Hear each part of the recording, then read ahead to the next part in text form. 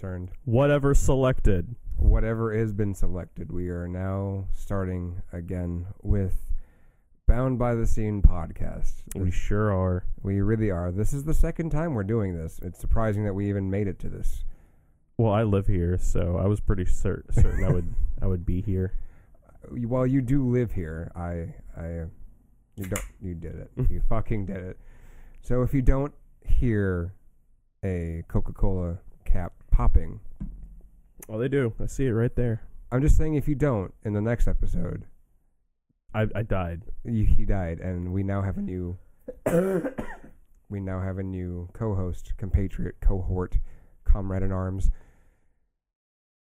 I am Tentacle Bound. This is Bound by the Scene. I am joined here with my co-host, Spirit Binder. Yeah, you are. So how was your week? How was your weekend? Arduous, long.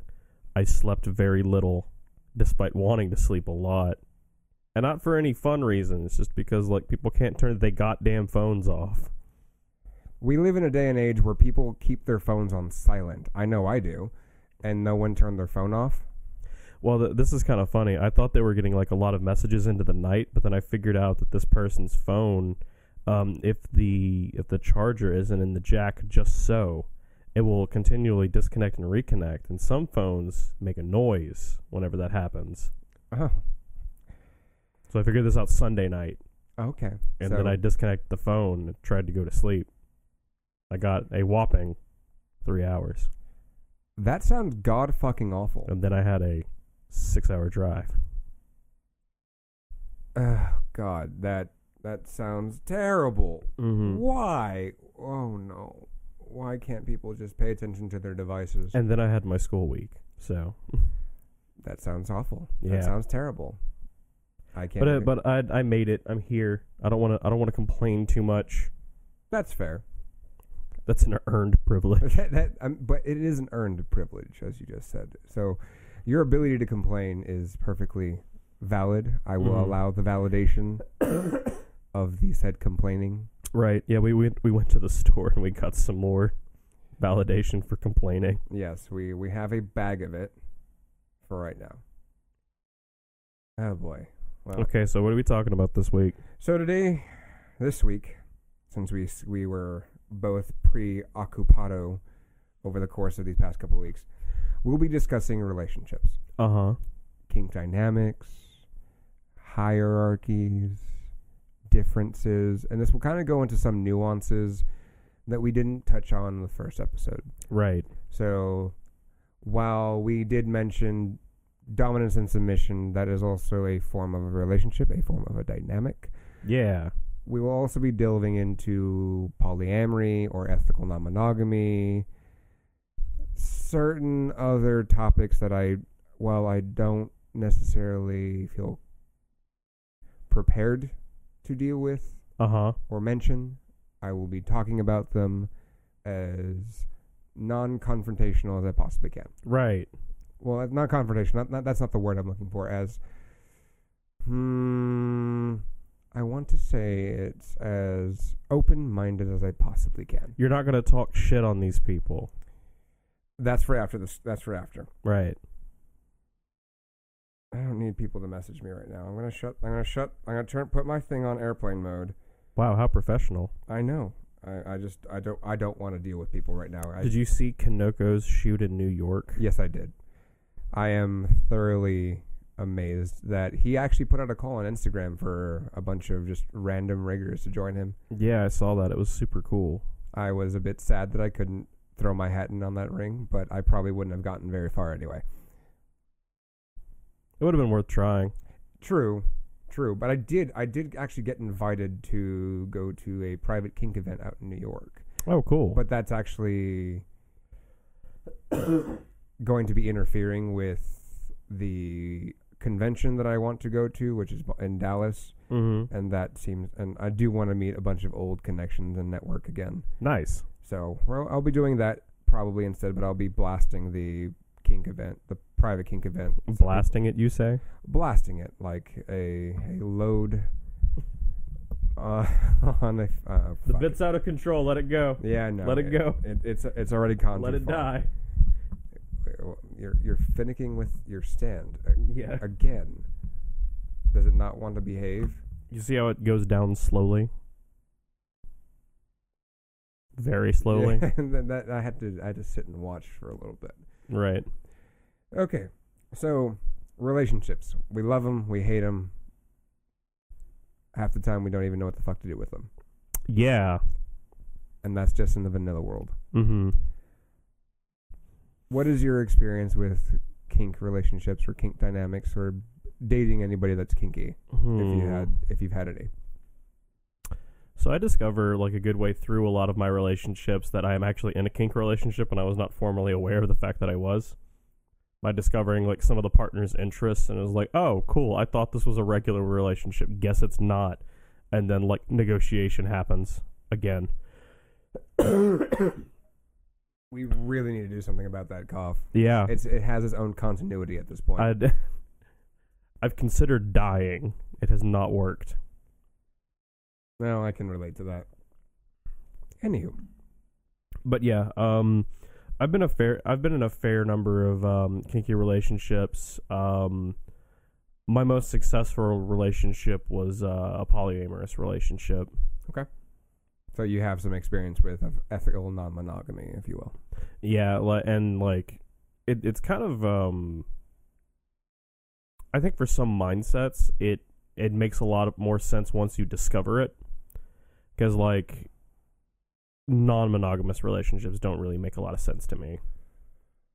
Non-monogamous or monogamous? Monogamous, I'm sorry. Okay, I just wanted to clarify because that's going to be a bit interesting when we go forward, because my personal experiences I've delved into a little bit. I've kind of strayed away from polyamory. Yeah. Polyamory doesn't really mesh well with my vibe. It's a lot of work. It's not that it's a lot of work. It's that the ones that I was in weren't the best relationships I've had. Mm-hmm. The best relationships that I've had are the ones that were monogamous, which is very odd for someone that plays with multiple people but is only romantically and sexually invested in one. Right. So we're going to go from here into discussing more along the lines of basics on the essential idiosyncrasies of certain kink relationships. So one of the biggest ones that we can talk about at the moment is probably the easiest one, which is dominance and submission. Uh-huh. So again, we discussed playing with hierarchies in the last episode, right? Mm-hmm. Right. What is your experience with them? What are some telltale signs that you knew if you were in a DS dynamic? It's got a lot to do with the just how people act in the general everyday. Some people are naturally they take a submissive role because they're comfortable with it, and that's just how they know how to operate. So when I find myself acting in like a dominant position when it's not something we had discussed, just as a way to be functional, I'm like, wait a second, okay, we have shit we need to talk about now. In other respects, it's been something that has come out in the bedroom and extended into the other parts of the life. But I've also had relationships where like the bedroom stuff was completely vanilla, and it was like a DS relationship, just as a person to person. Like, this is a person that wanted to be shamed all day, and then, you know, towards the end of the day when things would become more intimate, I don't want to use that terminology, when fucking occurred, when coitus happened. Yeah. That goes back to my my stance that, you know, foreplay starts from the moment you wake up in the morning. Like, it's an all day thing. And that's the relationship I learned about that the most in. Okay.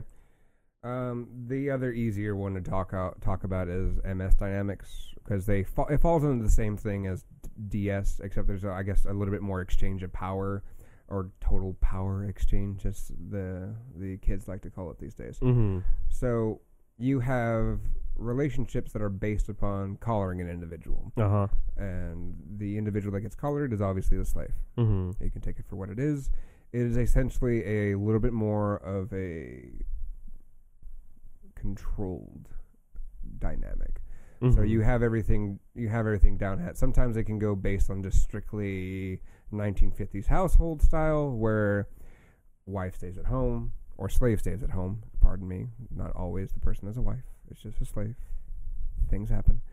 And the master or the caregiver is the one that deals with a lot of the day-to-day things. Mm-hmm. Or I've seen it in some regards to where the slave is the one that takes care of all. Basically, it turns into a secretary thing, if anybody's ever watched The Secretary, Mm-hmm. where the dude takes care of all the major stuff and the secretary takes care of all the paperwork and the odd jobs or in regards to that. And mind you, of course, there's some I would be there's a million permutations of that. Of course. I see the biggest difference is with a dom sub thing. It's kind of there's a little bit of a will they won't they dynamic. What's going to happen? We just don't know. Master slave seems to be a bit more like you know what the end result's going to be already. How is it going to happen?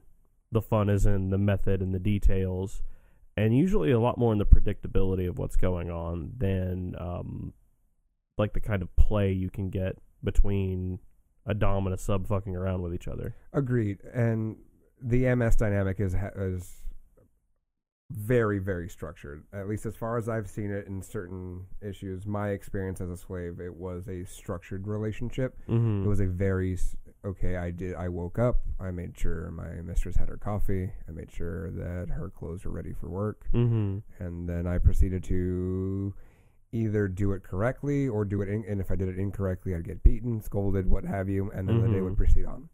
Whereas a DS dynamic would probably not have those that same structure. Yeah. And from there, you can kind of branch it off towards top and the bottom.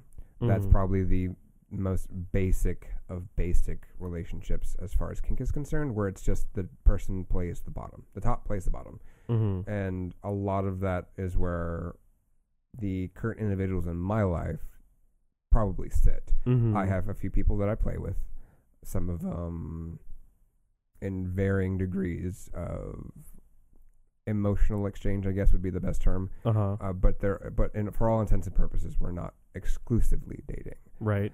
And you can throw in rigger and rope bunny, even though I hate using rope bunny because it's actually a wonderfully derogatory term. Mm-hmm. Sorry.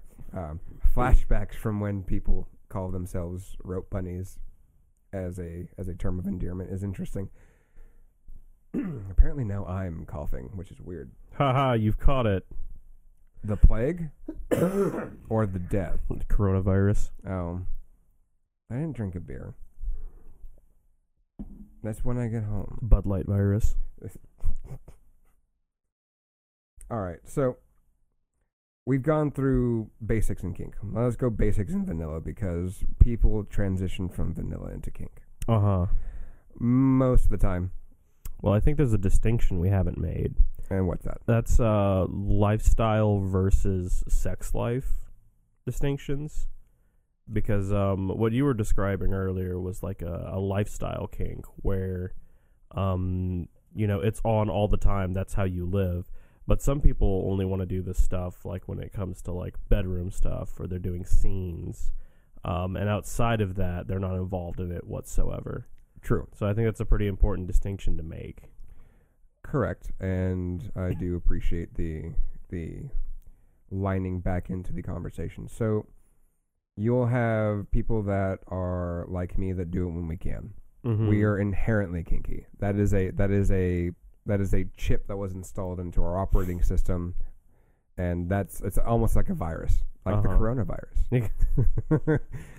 So then you have others that kind of are in the dynamic 24/7. That's what they do. This is their shit. They live it. They breathe it. They make money from it. They show up to Starbucks in a collar, and you're like, all right. Yeah, basically. All right, cool your jets. And, God. Please don't ever do that. Please just fucking don't do that. If you're forcing other people to consent to your scene, you're not really being a good gangster. Right. Then you have people that just strictly keep it in the bedroom. That's where they want to keep it, because the public eye is a very cruel mistress, if you will. Being publicly kinky and then having other kinksters shame you for what you're doing is a real thing. And then you just have the people that just like the idea of it. Yeah. So these are our several different archetypes. Then you just have people that are curious. Yeah. Which is usually where you start. That's your little journey as a little baby kinkster. You're just curious. Now, as vanilla people, that I can't really say that I wasn't at one point. I've had a lot of vanilla relationships before I had structured kink relationships. Yeah. But they usually typically ended as kink in the bedroom. Right. Most of my relationships while I was vanilla were monogamous. And if I wasn't seeing anybody else, I guess the easiest term would be I'd be a whore. I'd have, or serial monogamy is actually a thing. I'd bounce from person to person to person to person and just be a husk. Yeah, you got to get that combo meter up. Yeah, gotta make sure that my Shoryukens are EX'd at the end of it. I'm glad you caught the reference. What might somebody want to be prepared for when migrating from vanilla, strictly monogamous, or just fucking around into being kinky? Well, I would probably keep two things in mind, right? We developed these things called schemas, which are like scripts about how things are supposed to work. And whenever they change too much, we get uncomfortable. Right. So I'd say as you're dipping your feet into the pool, be prepared to be extremely uncomfortable or very rarely pleasantly surprised if you jump in on the deep end.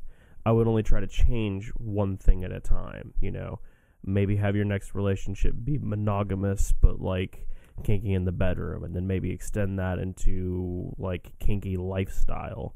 But don't go, I've decided to join a polyamorous harem where we're a leather family and we wear leather all the time. That may be too much of a switch at one time. There may be too much different to get used to. And if it doesn't feel real enough, your brain will tell you that it's not real. And you'll never get used to it. It'll just stay a fairy tale. And that's a very good way of putting it. Because you see that, though. You see it as you're walking into various, I guess, scenarios. Like, I've seen people, and this is strictly looking from the outside in, I guess would be the best way to look at it. So we run into, there's a lot of newbies that come in and out of the scene. When the dungeon in this area was still open, you would see a new person every weekend, because it was open Friday, Saturday, and Sunday. Every day, brand new person would walk in, whether a guy, whether a girl, whether they be 18, whether they be 80. And yes, I said 80. Instantly, you'd have people flock around them like flies to shit. To corner them into being the first person that gets that taste, gets that experience, gets their hands in the fucking cookie jar. That sounds terrifying. It is. It is very terrifying. Especially when people of higher regard tend to mask it as I'm teaching. Yeah. And this goes back to the joke that we played, that we believe we're inherently good people, and we're just trying to shove something down someone's throat. But giggity. Anywho, enough of the dark shit. So typically, you want to focus on dipping your toe in with that process. So yes, if you go into the scene with your boyfriend, your lover, your other significant other, having those are the choices for partner. I figured people would kind of get that understanding. That's why I just said significant other, because you can write that off as something on your health insurance. What if I want to bring my insignificant other? Kudos to you for keeping them around as an insignificant other. I think that's reserved for just the friend. Not the best. No, friend. they're like a significant other, except you're shaming them. Oh, okay. So you've already established that dynamic, though. Yeah, they don't know it though. What the fuck? Terrible. That's a thing that is bad, by the way. I mean, Don't do that. please don't. Please don't. So, vanilla to kinky, taking baby steps. What if someone doesn't want to do baby steps? Oh boy. Then they're probably going to jump into the deep end. Which I don't really have a problem with if you know how to keep yourself safe.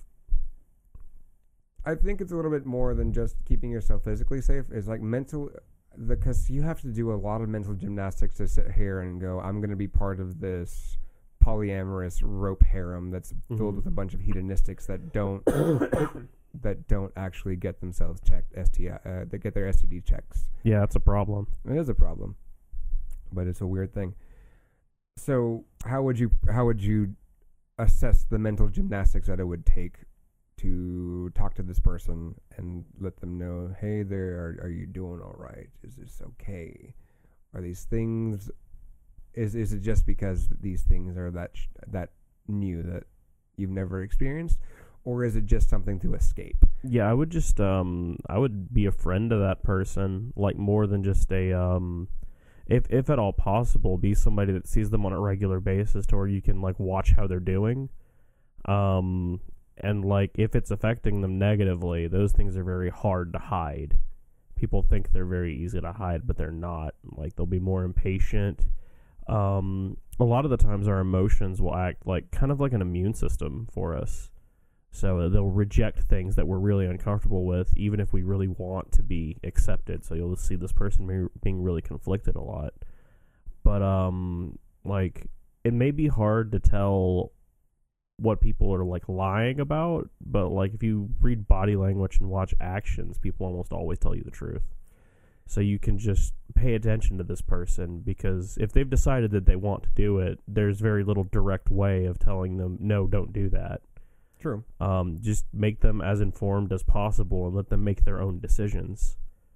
And if you know the people that are in charge well enough and you're brave enough, like you can try and bring it up to them. This is the kind of thing that you and I do, but I don't at all recommend that everybody try to do, because well, because it also can come off as like, well, you're trying to impart yourself into the relationship, and yeah, that's a whole muddy nonsense that we will probably never talk about, because that's too much of a off-kilter topic to even warrant a entire discussion, because shitbags will always be shitbags. Right.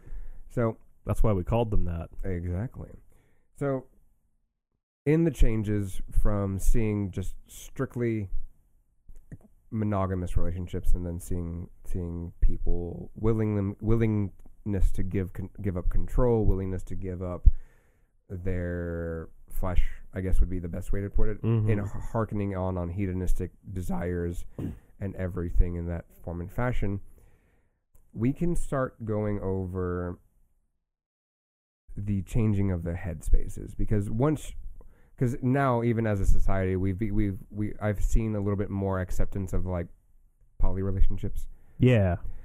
Or being bisexual, or being bi-curious, heteroflexible, homoflexible, what have you, the entire spectrum. That change of headspace can be very jarring at times.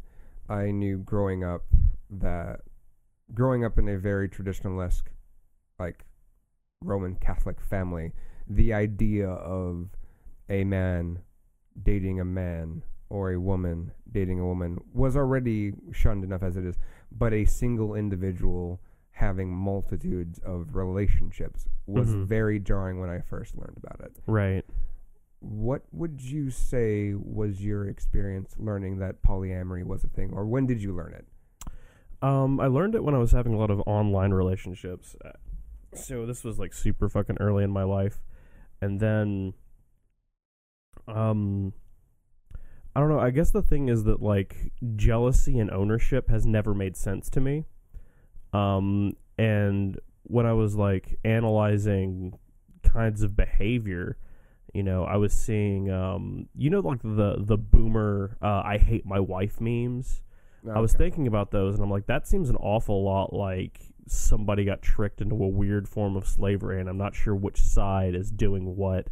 But, like, what I'm looking at now, this is failure. This is what a bad relationship looks like, is hating your partner but not being able to move out of whatever thing.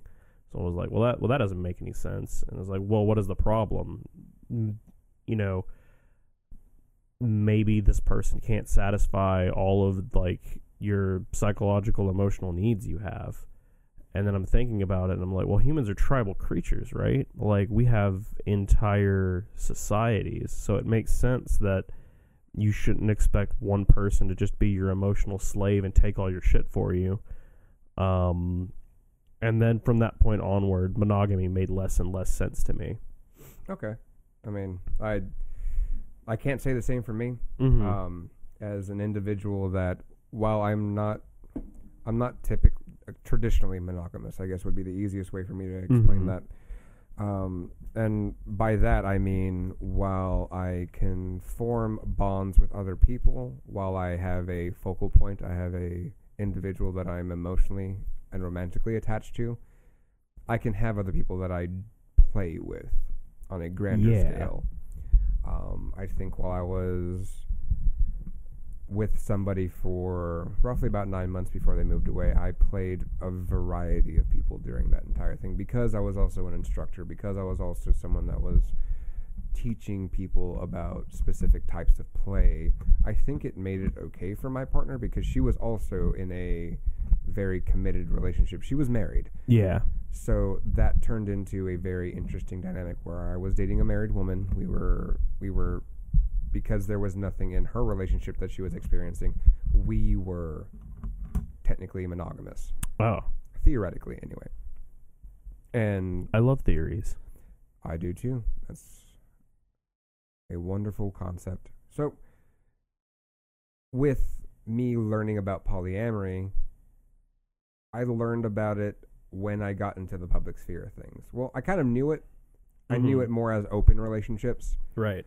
And that made no sense to me, because I have such an innate fear of contracting any STDs or STIs that it makes it laughable that I even, with my medical conditions, have sex. Right. So the idea of having more than one person that you sleep with was always that really icky kind of like, I don't think I can do that. Right. And then learning about polyamory is like, well, how can I'm going to be a little bit of a technical geek here. How could I partition my mental fucking hard drive to separate my emotional and my romantic interests between several people? Then I experienced it. That was interesting. And overall, it was a weird and a very highly jarring experience, because the person that I was dating was polyamorous. I wasn't. Right. So learning that all over again was very, very weird. And yeah. While polyamory can be a good thing, I've seen it. I just don't know how I can't sit there and put my finger on it, how it works functionally. Especially when I can't tell what other people are thinking half the damn time. Yeah, that's a big part of it.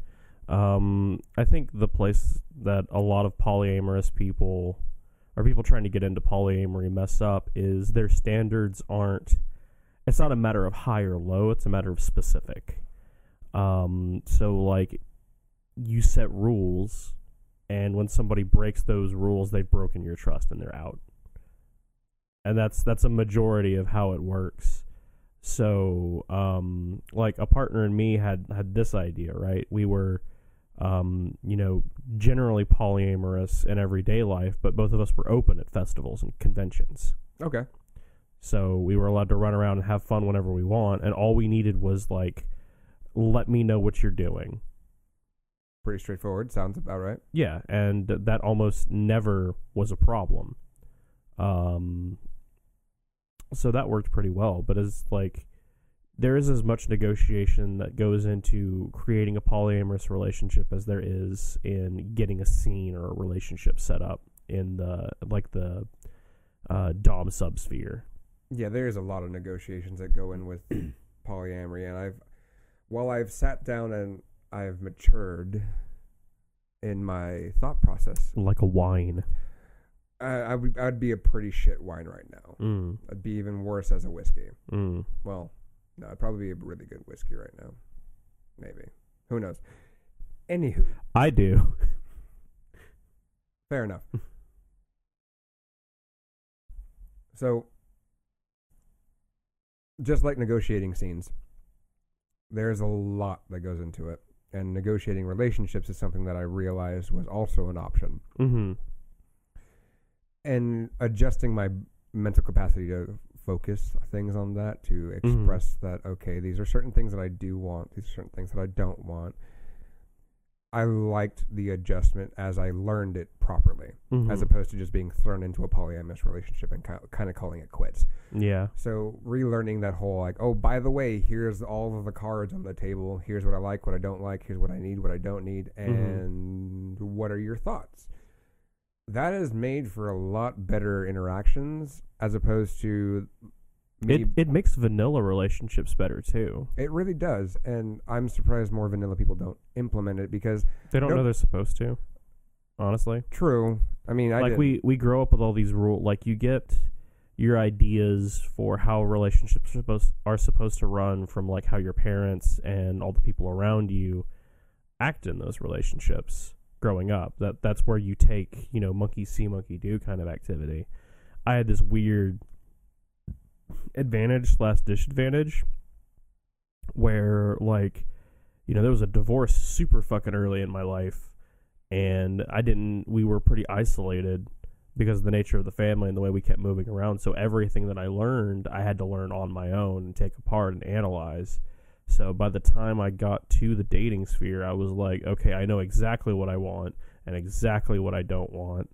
And, like, I think that's a cornerstone rule of just BDSM in general, is know what you want and then don't settle for anything less than that within reason.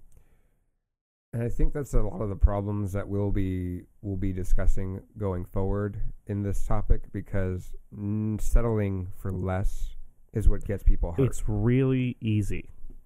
Oh, yeah, of course it's really easy. You see and this goes back to, what was that thing that we... Well, we keep looking at my couch, so I assume it's that. Well, the couch is great, but it has it's attractive privilege. You see a pretty face, a pretty little... It doesn't you just want to sit on it. You just want to sit on it, but you also settle for what that person wants as opposed to what you want. Right. It could be anything. It could be somebody with a certain skill set. It can be a specific hierarchy. It can be a specific dynamic that you are looking for and enjoy so much that that's what you want.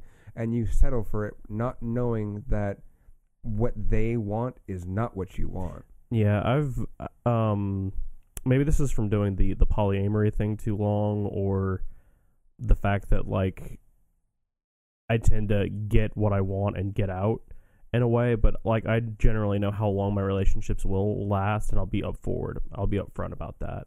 Like I'll be like, I don't expect this to last forever. I expect us to hang out until we're good, and then we, as friends, go away from each other. And at first, it seems like if I say this to this person, they're never going to talk to me again. But it's worked out for me far more often than it hasn't. That's interesting. I may take a page from your book, because mine is a little bit more... I'm not going to say fluid, and I want to say it's structured a little bit differently than yours. So typically when I get into a relationship, it's more of a, okay, this is what I want, this is what I don't want, this is what I can do, this is what I can't do. If anything changes, let me know immediately. And if it's something that I can... I find that last part is where a lot of people mess up, because it's hard to bring grievances to the table. Well, it's not even grievances. It's, hey, I'm falling for you. As opposed, because I've had... give it case in point, one of my first play partner relationships that turned into the relationship was with that married woman. Right. Almost immediately, in 2 months in, she came to me, said those exact same words. Hey, we need to talk. I'm feeling a certain way, and I want to know where you sit or where you stand. And it wasn't on her face. I saw the hand gesture go up, and I was like, no, it wasn't on the face. That happened later. So it was. Eventually. You can't lie to me. True, I can't lie to you. I mean, I'm kind of in front of you. You can kind of pick up on my body gestures. With all that being said. So I found a lot more success with people that can be that vocal with me, but also at the same time, it's while they can be that vocal with me, they can't accept me being that vocal with them, which turns into a very weird dichotomy. Yeah, the problem that I've seen, what I was referring to earlier, is people that are like, well, the relationship was going really well, and then all of a sudden, like, they never talked to me, and they disappeared all of a sudden, and I don't know how that happened. Because telling somebody that they have to straight up negotiate with you to get anything done can be intimidating for some people. True, and especially if they're not used to it. I've known that one for a while, because sometimes some of the relationships that I got into, the person wasn't used to the idea of, oh, I can just say that I'm having an issue. I can just say I need to walk away. Like, I learned this, like, how to have those talks from an extremely strange place. You ever been watching kids and you're like, okay, this is a teachable moment. All right, little Timmy, this is why you don't touch the fucking dog. This is what happens. I don't have I guess my only interaction with children is when I was growing up, having to take care of, like, my cousin's kids. Yeah. And most of them were just little shits. Yeah. So I can kind of see that, where, hey, by the way, here's why you don't touch the knife. Yeah, but you'll see these moments and you're like, okay, time to have this conversation. And obviously you would have more topical affect for what you're talking about. Yeah. You probably wouldn't be like, ugh, this dumb bitch, anytime like your girlfriend's sobbing. Like, that's not appropriate. Unless you've negotiated that into the relationship. It's probably a time to stop playing if that's going on, to be honest with you. I mean, if you're playing in my sphere, probably not. The crying is where it begins. But yeah, you notice that there's a thing going on that I have to address. We've hit a moment where it's topical to talk about this sort of thing, and then you talk about that sort of thing. Because there's nothing more that I hate than getting a text message that says, we need to talk. Oh, fucking. Because I'm like, now I'd like to die. So, if you start a relationship with, and I'm not saying don't do this, but if you start a relationship with, if this happens, we need to talk, that's a little anxiety bomb waiting to go off. Fair, and I probably should readjust how I explain it. It's more of a, hey, look, if certain, like, things change in your emotional sphere, if you have certain feelings that you want to discuss, by all means, discuss them. Yeah. In an open sphere. There is no judgment. If you need to walk away, if you need to do this, I'm probably a lot more lighthearted than just, by the way, if you catch the fifis, talk to me. Yeah. I think what I'm trying to say is a lot of people have a fire and forget mentality with that. I was like, well, I told them to talk to me, and they didn't, so it's their fault. No, for fuck's sake. God. I was like, have, like, an iota of emotional intelligence, please. Like, if this person's constantly looking at you to see how you're doing, and you're over here playing fucking Gears of War 17 and not noticing anything that's going on, maybe there's a dynamic there you should be exploring. There really is. And fucking shit. I'm not trying to come after you with that one. No. It was like, you know what I'm talking about. I know right? exactly what you're talking about, and I've seen it so many fuck off times, and it astounds me that there is the lack of emotional intelligence. Yeah, you don't get to put all the emotional labor on another person. And expect them to just get it. Yeah, and I've seen people make fun of this term, but I've also seen the studies that show the detrimental effects of having to carry all the emotional labor, and it puts people in hospitals, so I don't really feel bad for talking about it.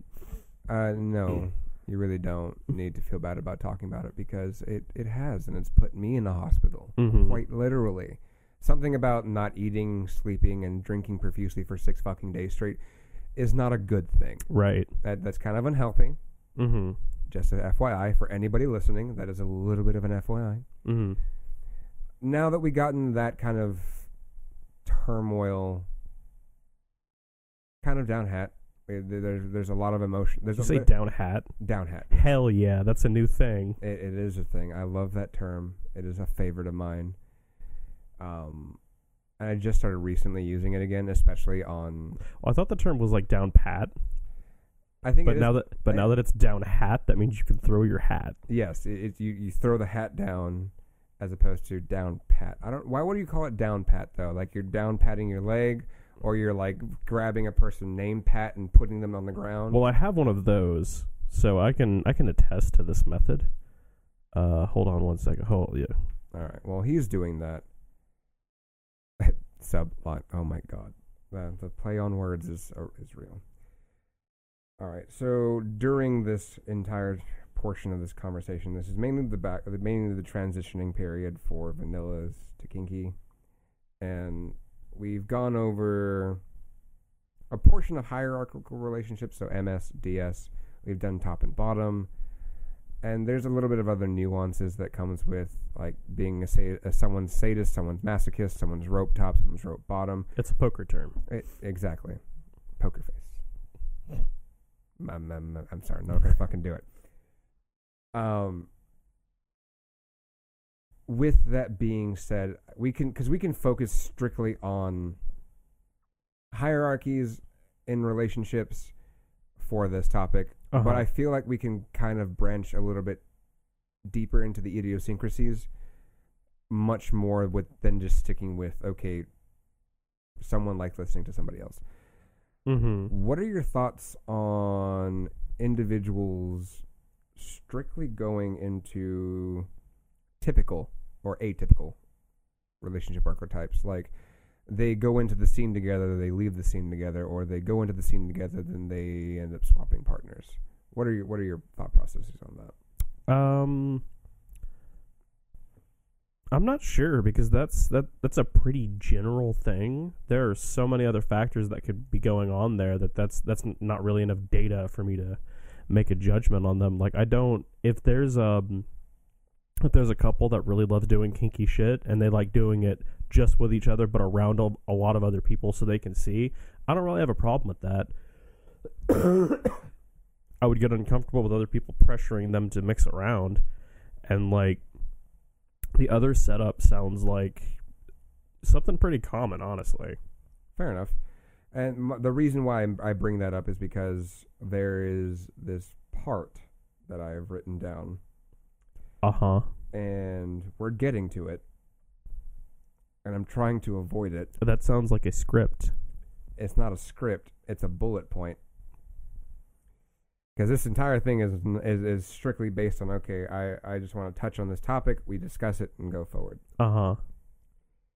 And because typical relationships are easy to discuss. You have person likes other person, they date, they either date for a long time or they don't. Right. Then you have atypical ones where it's okay. You can use polyamory, for instance. Polyamory is typically an atypical relationship because it's not considered socially normal. Right. And if we strictly focus on delving into the dynamics, because dynamics are relationships as much as people don't like to see them, even if you're not being emotional or romantic, there are certain types of relationships that do garner really interesting attention. What are your thoughts on DDLG? I kind of see it as dominant submissive relationships with a lot of role playing slathered on top of it. Okay. There's some things about it that make me super fucking uncomfortable. We haven't gotten to the part that we're talking about that's going to make us both of us very uncomfortable. But anything like super age related makes me discomfortable. Well, from what I was looking into, because I did have to do some digging into this to even conjure up a specific opinion, sometimes DDLG doesn't involve age. Sometimes it doesn't, but I've seen it involve age regression so often, and I think that's another like a place that's a burn for me, because like in this context it's a plaything. In psychology it's a symptom. So splitting those apart some of the time is difficult. Like, why is this person regressing? What happened to them? And, like, I have nothing but, like, I don't have any animosity towards somebody just because they do DDLG, but, like, my problem-solving instincts are going to kick in as soon as I'm around them. Fair. I don't have that kind of response. It's more of a, there is something wrong. I feel gross.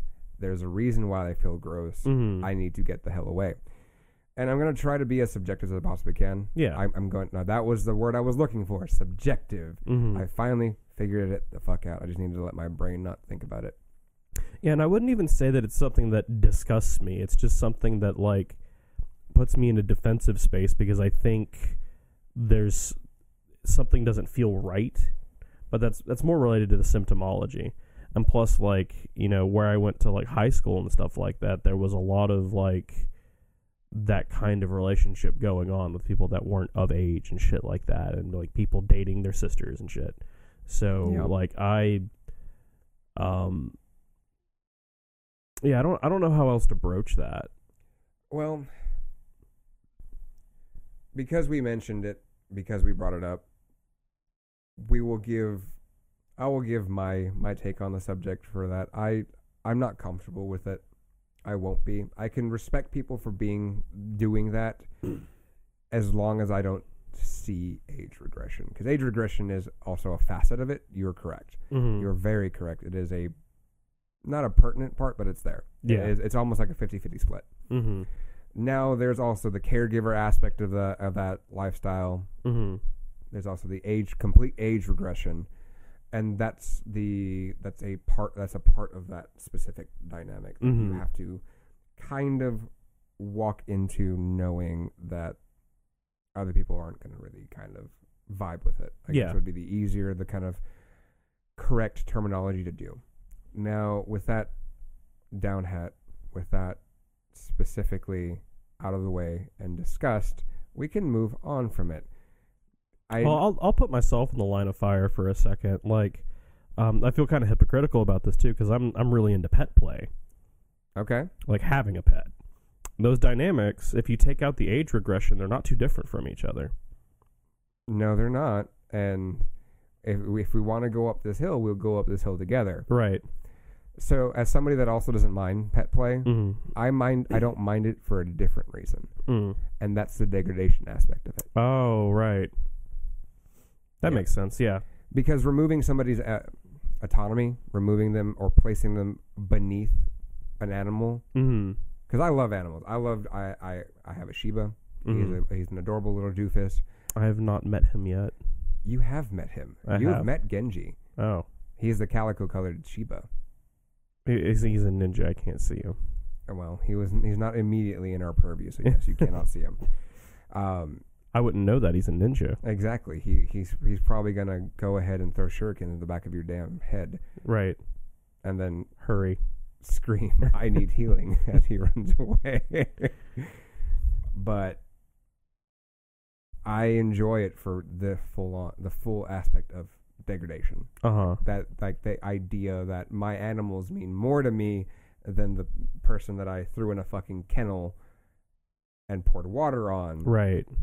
While my dog sleeps in my bed is an interesting, like, aspect of that relationship, dynamic, and that's where I can sit and compartmentalize it and enjoy it, as opposed to I can't keep a person that I would have as a toddler, a teen, an adolescent, or in that headspace. I can't justify myself thinking that way. I can treat a person like an object. I love objectification. Right. I love degradation. Those are things that I can sit there and go, a consenting adult agreed to this. Right. And I get to do these awful things. So that's my justification for it. What is yours for the whole pet play thing? I really like the caregiver aspect of it, and I kind of understand, like, this comes from a weird space. If you've ever seen a cat, like, wandering around and been like, man, I wish I could just fucking do that instead, and understand that other people have had that feeling, and then you can be the person taking care of them for a while, I actually had a relationship like this. It was with a I can't remember if she was an RN or an LVN, but like on Thursdays, which is one of the days she had off, she just wanted to be a cat all day. So she'd come over and hang out for 6 hours and not worry about anything. And like I would answer her phone for her and shit. And she could just be a cat around the house and be dressed up and do whatever the fuck she wanted. And then that got her through her week. And we did this for about like 7-8 months.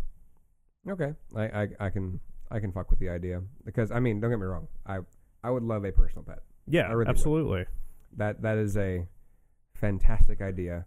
I would love to be able I think a lot of people wouldn't agree to it, but if you just gave them one, they'd be pretty down. I mean, if someone gave me a pet right this second, I would be hard pressed to turn it down. Right. Especially if it fits like a specific criteria.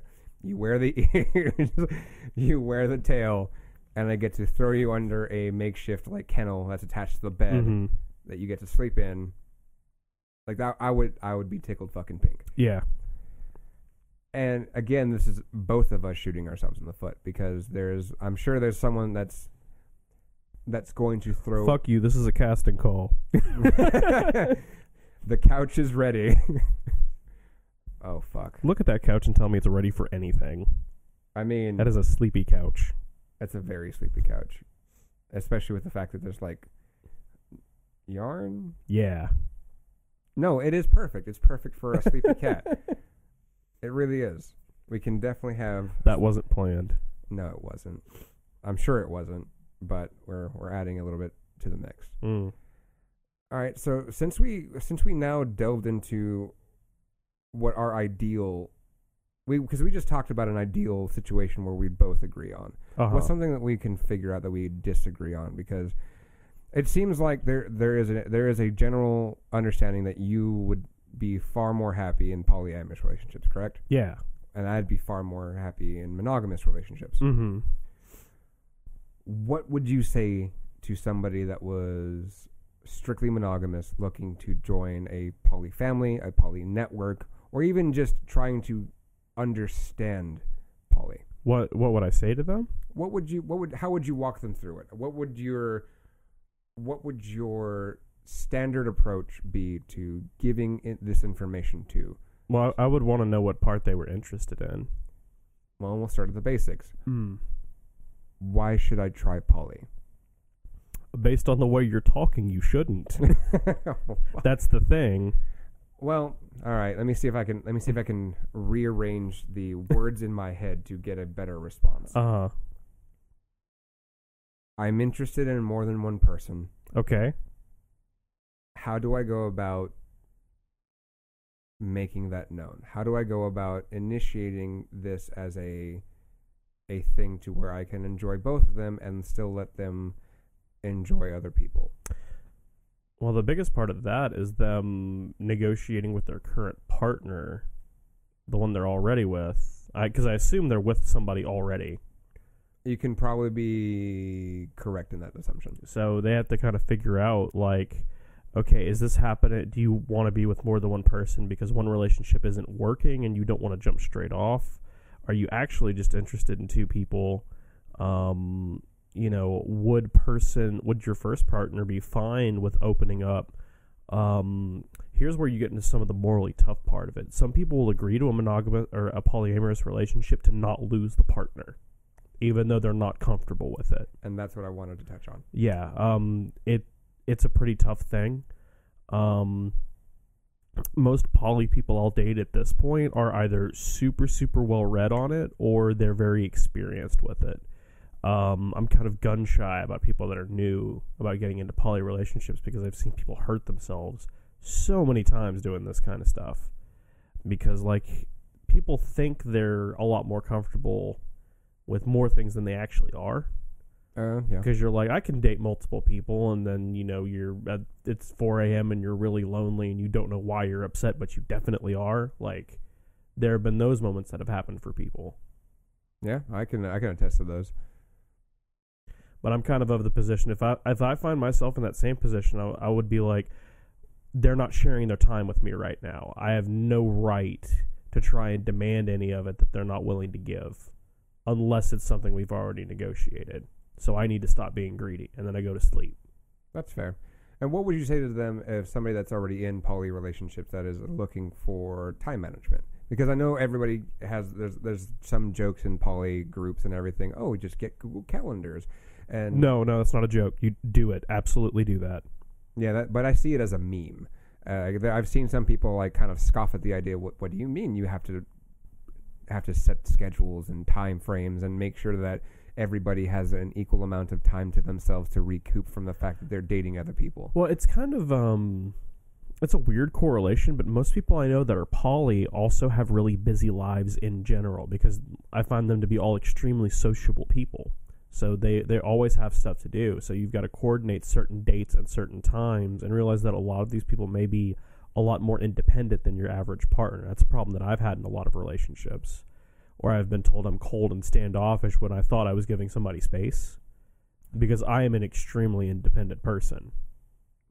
Big mood. And that's something that I also deal with as well, is because I typically don't come off as somebody that needs like comfort or needs attention or needs anything, because I'm just the dude standing in the corner smoking a cigarette, just brooding over existentialism. But in reality, no, there's just no one's saying anything, no one's communicating. Yeah, and that's usually the biggest issue I've run into, is the lack of communication. I like to keep lines of communication open, but like be pretty smart about when you meet up. And be willing to be spontaneous, even if you haven't scheduled for it, if you can make it happen. Because you have to understand that at the end of the day, your goal is to be the happiest and have the most fun while hurting the least amount of people. Or in my case, hurting the most amount of people. That's not humanly possible. Right, okay. Harming the least amount of people. There we go. I like the change and shift for that one. Hurt as many people as you want, harm few. Harm few, if none, if possible. So we can keep talking about polyamory, because polyamory is probably one of the biggest shifts in continuity when it comes to adjusting from vanilla to kink, because that is the one thing that I've seen. I've had friends, I've had partners that come into the scene expecting one thing and getting another. Right. And it burns people. It really does, because they're not mentally prepared for the wonderful vastness that is multiple emotions, a lot of attention, a lot of love coming from different directions. But it's also equally as harmful when that ends. Well, sometimes in these contexts, a lot of the people that exist within them and a lot of the people coming to them have had a deficit of like a lot of attention and acceptance for a long time. And then you'll run into people that have also felt that. They're like, that sucks. I felt that once. I don't want to feel it again. Here's 1 million milligrams of attention. So if you go from having a deficit to having way too much, it's going to fuck with your brain a little bit. It'll fuck with your mental process. It'll fuck with just about everything. And that's how some kink dynamics can be, especially when you go from not playing ever to all of a sudden every weekend you're either getting beaten, getting roped done, or going into that role-playing-esque or being submissive to somebody. There is a deficit. How would you attune yourself to adjusting to that if you were just starting out right now? I know you are a rather eloquent individual. You already have a lot of experience managing your time, managing your bandwidth, as it will. How do you do it? How do you recharge? How do I recharge? I'll usually, I have to think about how to talk about this without making it a spiritual thing. This is you, man. This is it. If you want to be spiritual about it, by all means. I think throughout your life, there are some things that resonate with you on like a spiritual or a deep mental or a meditative level that they just take no effort for you to do, and you always enjoy interacting with them. And a hard part about that is knowing what they are and knowing that they're different for every person. So, like, I know a person that they have a specific show that they'll watch all the way through if they really need to recharge. or for me, I have to experience a new kind of story or something like that. Or like I'll just binge a show, but I'll do something creative by myself. And that'll get me put back on track along with having just time to myself. Okay. I know as somebody that is very, very introverted, Mm-hmm. my way of recharging when it comes to dealing with multitude of people or multitude of partners, in my sense, is I just need time to myself. Mm-hmm. I just need the ability to go ahead and focus on whatever stuff that I've kind of left on the wayside. Mm-hmm. Like if I've decided to focus on strictly working, to make sure that I get up in the morning, make sure I take care of my business, make sure I go to work on time, because Mm-hmm. sometimes I'm really bad about that, or even just get some sleep, because I typically don't sleep Mm-hmm. if I can help it. And it turns into these really interesting issues where there are some people in my life that do require a lot of time. Uh-huh. They do. And there's nothing against them. It's just that that's what they like. That's what they enjoy. And that's what they need. And adjusting myself to that is difficult, Mhm. because I'm somebody that doesn't require a lot of time. I like the time that I get with people, Mm-hmm. and I wouldn't trade that for the world. But at the same time, I do need to sit down and go, okay, I need to seriously recharge because I'm running on empty. Mm-hmm. And I think learning that as you're getting into kink, or as you're getting into poly relationships, or even ethically monogamous relationships, where you're not so focused on the aspect that kink is always inherently sexual. Right. Which is another topic on this subject that we probably do need to discuss for this specific discussion. Uh-huh. Because I find a lot of people do not know how to separate it. Because granted, don't get me wrong, kink is a very sexual thing, Uh-huh. no matter how many ways you slice it. But separating that fact that just because I'm playing with your person doesn't mean I want to play 20 toes with them. Right. And I think that's where, what, you like, you're 20 toes. 20 toes, man. That's too many toes. It's a little bit too many toes. But I like the fact you're liking my euphemisms. They're doing great right now.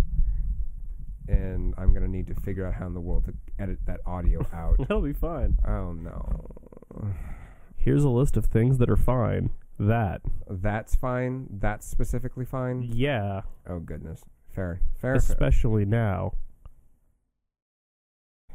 So, what are other types of relationships that we haven't discussed? Because I know we've strictly focused on monogamy, polyamory, some hierarchical relationships, a kind of controversial-esque ones.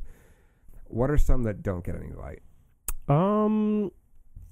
Interscene relationships. So your relationship to the person who runs your dungeon, your relationship to the person that runs like a house, maybe the head dom or the head teacher of an area.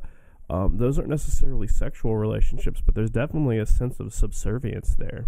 Okay, so something like a Leather Family's family, or Yeah.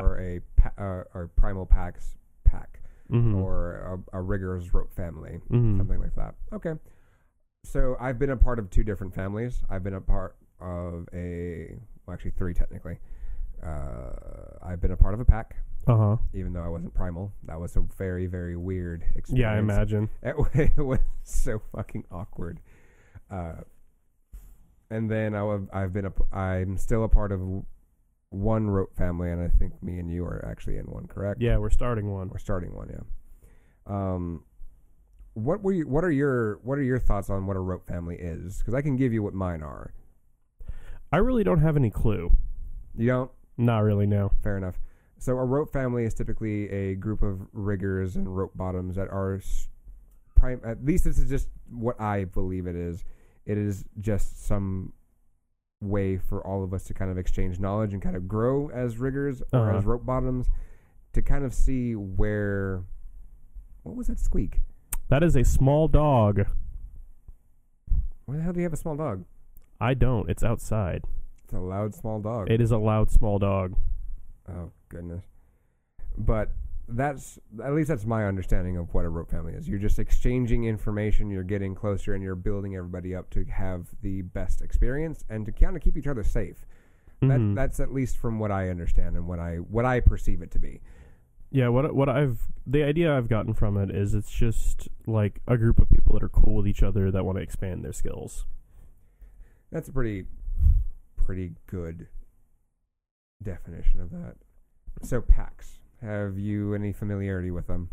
I haven't met any in San Antonio, but the ones I've met elsewhere is like, I don't think it was related to their kink, but the specific people were kind of fucking goofy and try hard. And I don't think they were a good representation of what primal packs are supposed to be, but god damn it if they weren't like the best people to take pot shots at. Is it like taking pot shots at furries? Because they're just such an easy target. No, I've actually got a lot of respect for furries because I see how much fucking money they spend. That's a lot of money. I know, right? How are you going to drop almost $2,000 to $3,000 on a fucking mask? Yeah. No, if you can get support from these people, if you can live with the stigma of being associated with furries, they'll fucking take care of you. And it seems weird that somebody would choose that over being accepted when we're already hanging out in fucking kink clubs all the time. I like furries, but I make fun of just about everybody that I possibly can. Absolutely. Actually, I don't make as much fun as I do furries as I do age players. So we'll just throw that one under the fucking rug. Anywho, PAX. So my experience with the pack and having Penny Arcade Expo. A Penny Arcade Expo, not PAX, not PAX. PAX. PACKS. Fuck you. I have a lisp. Political Action Committee. I'm gonna kill you. I'm gonna fucking kill you. Then eat myself. Anywho, so my experience was a little bit odd, only because there was no real set way that they did anything. It was, yes, we answered to our pack leader, whoever she was, and any decisions in regards to living standards. It got very in-depth. Like, there were certain things that we did that involved asking for permission. Like, I know at one point there was this weird issue with another group of people, and there was a specific ban from us to talk to these people, which was odd. That's kind of weird, yeah. Only the reason I say it's odd is because most of the people that were in this group, like our pack, were group leaders. Like, we managed the local dungeon. And the other people were also managers of this dungeon as well. So we had to communicate. On top of the fact that I was dating one of their daughters.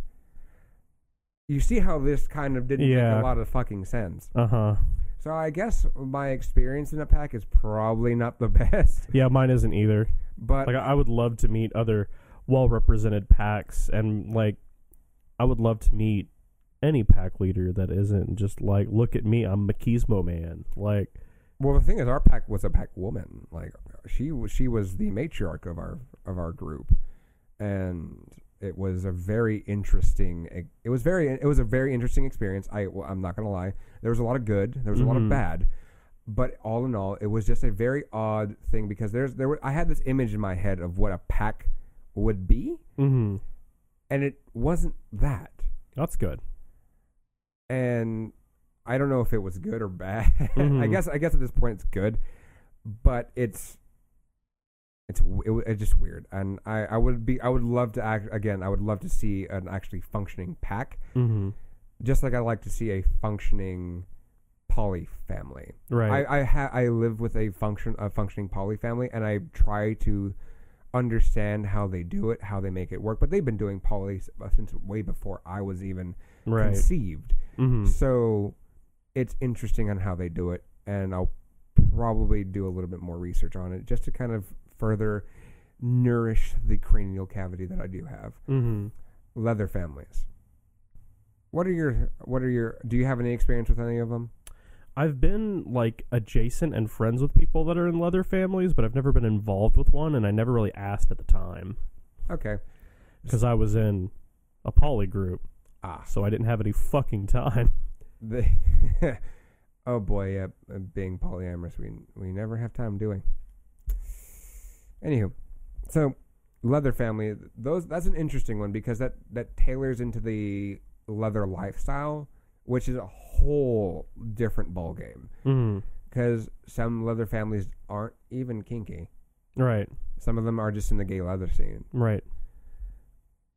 And leather itself is a journey. Like typically, if you join a leather family, they eventually they vet you. You go under a specific type of relationship where you're kind of being sponsored by somebody, and by the time you so it's like a motorcycle club. Almost. It takes a lot of the same things that motorcycle clubs do. You get sponsored in, vetted. And the person that typically sponsors you is the person that gifts you your first pair of leather boots. Oh, cool. It's really interesting, and that's to signify that you're on the journey to becoming leather. Then eventually they give you a leather vest. And if you've been in the leather family for a while, or if the head of that leather family has been in it for a while and has done a lot for the community, has done a lot for their leather family, they are gifted a cover. And that cover, like a hat? Yeah, a hat. And it can... We're back to the fucking hats. We're back to the hat. Because everything is down hat. And that's to signify that you've become a master. Oh. Yeah. And that is... that. And I'm paraphrasing a lot of this. And this is just from what I've seen as far as the kink community is concerned. Because a lot of kink people that receive the master status are leather. Typically. And you will see leather people gift leather to non-leather people. Right. I have been gifted a leather vest at one point. I've also been instructed on how to make my own leather vest by somebody that is now covered who deserves it. And I've seen people... That's cool. I wish them the best. I do too. And I've also seen people that have deserved it and not gotten that cover. Rude. And then eventually get covered by other people that weren't leather, which is a very interesting subject, and we won't really go into that one too much. But these are all very interesting dynamics that do come with the territory. They really, really do, because you can sit there and go into interpersonal relationships all day. But becoming friends with people that are in these different scenes, and you tend to get absorbed into these things. I guess a thing that I want to express is usually whenever we move into a new sphere, we assume too many things are the same, and understanding that the kind of relationships you can have is another, like, on the Skyrim character creator that is your life, the kind of relationships you like can be another one of those sliders. Oh yeah, you can certainly adjust it left to right and everything in between. Granted, the actual slider is probably about a good It's more like a circle, really. I was going to say pictograph, but that's a little bit weird. The pictograph can be anything. Yeah. I like the slider only because you can gauge it to being like a wall. And you can bracket it off into certain segments. But I'll always use it as a way to partition your brain. You will always segment yourself into certain spheres. You will always have certain friends that do certain things that you're going to be friends with them regardless. If they're leather, cool. If they're furry, fantastic. If they're H players, here's a question. Here's the answer. Are furries a kink? Yes, actually, it is a kink. It's a kink. Okay. It should be a kink. But I think it falls under primal play only because you adopt a fursona. They typically get adopted into the primalist play because you're anthropomorphizing an animal. Right. And that's my understanding of it. I'd like to talk to a furry and see if they think they're kinky or not. Because if they don't, I want to see why. Because when I was like much younger and doing a lot of online role playing, Like, I never really dove into the furry sphere, but, like, if you're in any role-playing setting, I guarantee you there is a furry there hanging out. Oh, yeah, most definitely. They're most definitely for hanging out. Just like there's the closet, or not the closet dom. Nobody can party like these fucking people, let me tell you. I'm not telling you, I'm warning you. Be careful. You'll die. Is that an invitation to the next furry party? And I don't know if I can invite you to something I haven't been invited to. Fair. Furries, if you're out there listening, I would like to go to one of your parties if the option is for me to commit the yeet. You do not commit the yeet, you get yeeted upon. Yeeted, not yeft. I mean, that's up to you. No, thank you. I can't tell you how to live your life. No, I don't want to. No. So we've touched upon a lot of different archetypes, a lot of different relationships, a lot of different facets. Is there anything specifically that you feel I'm leaving out? Or that we haven't touched upon? Yeah, I guess the question is, how do you get into these? Like, if this is aimed towards new people trying to get into the scene, and they've already put up with us talking for an hour and many minutes. I mean, if you want to save that for a part 2, we can. What do? I guess we won't need to do a part 2, but getting into these different things is so that'll depend on a number of factors. Like, what type of play do you do? Like, if because even spankos have a very specific creed, and yes, I'm using the term spankos. Go ahead, laugh. It doesn't sound like a kinky thing. It sounds like something you'd buy at, like, Target. I'm gonna get so much shit from my spanko friends. Oh my god. Oh no. Spankos are just individuals that they strictly like spanking. That's literally it. They don't play. Are you sure it's not like a diner? If it is a diner, find it. I will fucking sit down and somebody finance my new restaurant project. Spankos.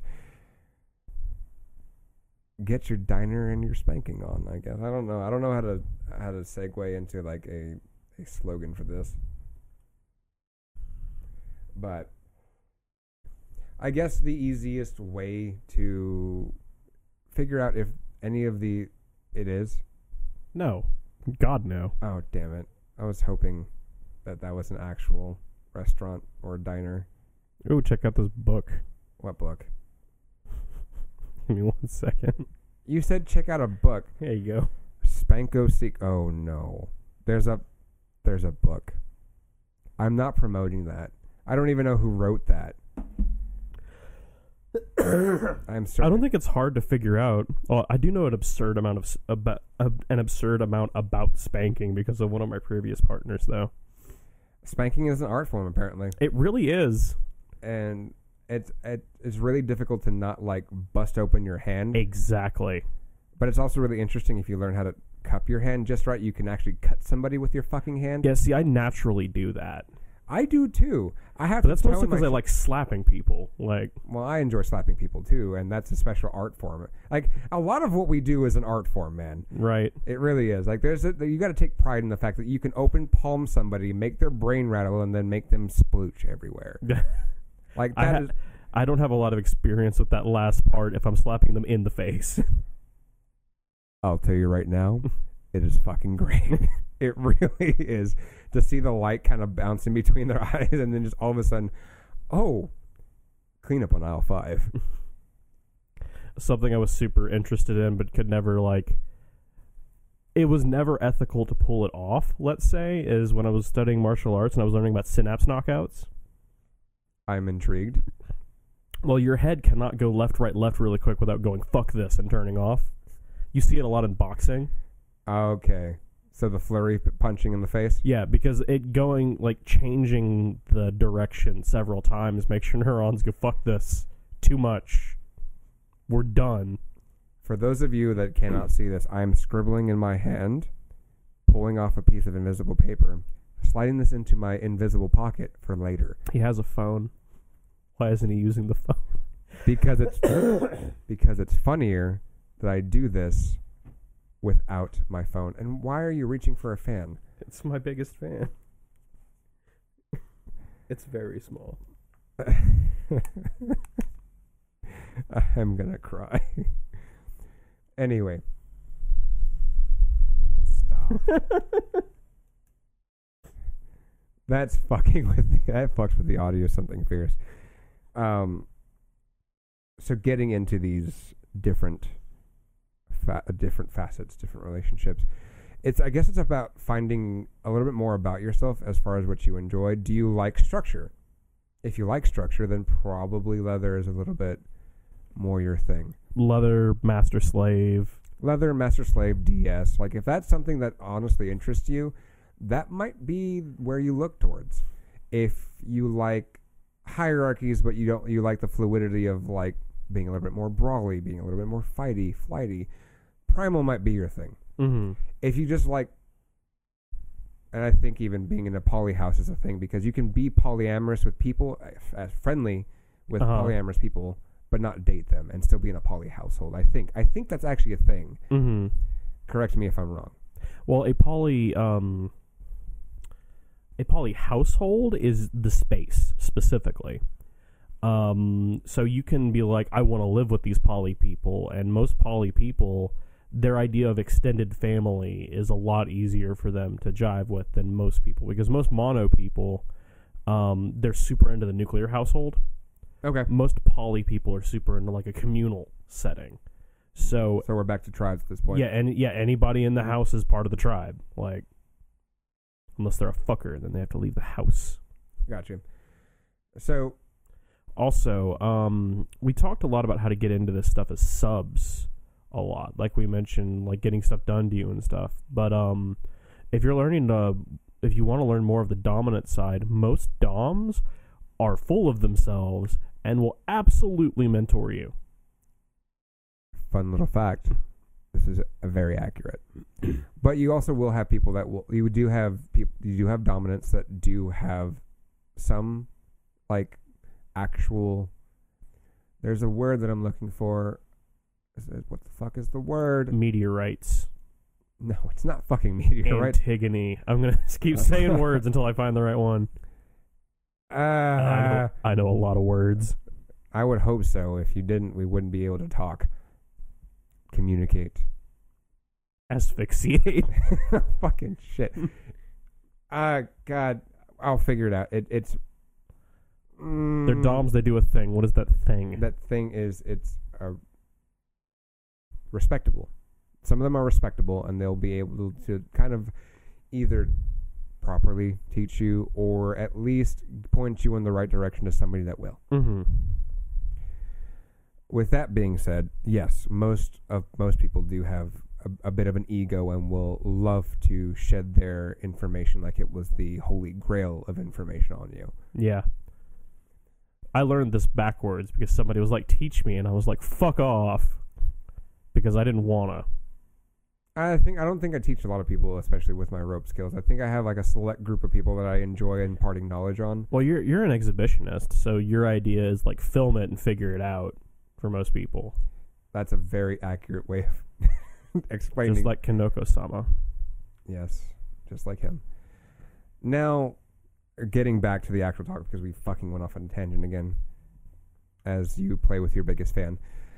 So, getting into these things is a little bit more of it's just about finding yourself specifically, I guess would be the easy one. If you like knowledge, you can be members of a household with a group of friends and just exchange information left and right without having to get into coitus or emotional or any type of bonds like that.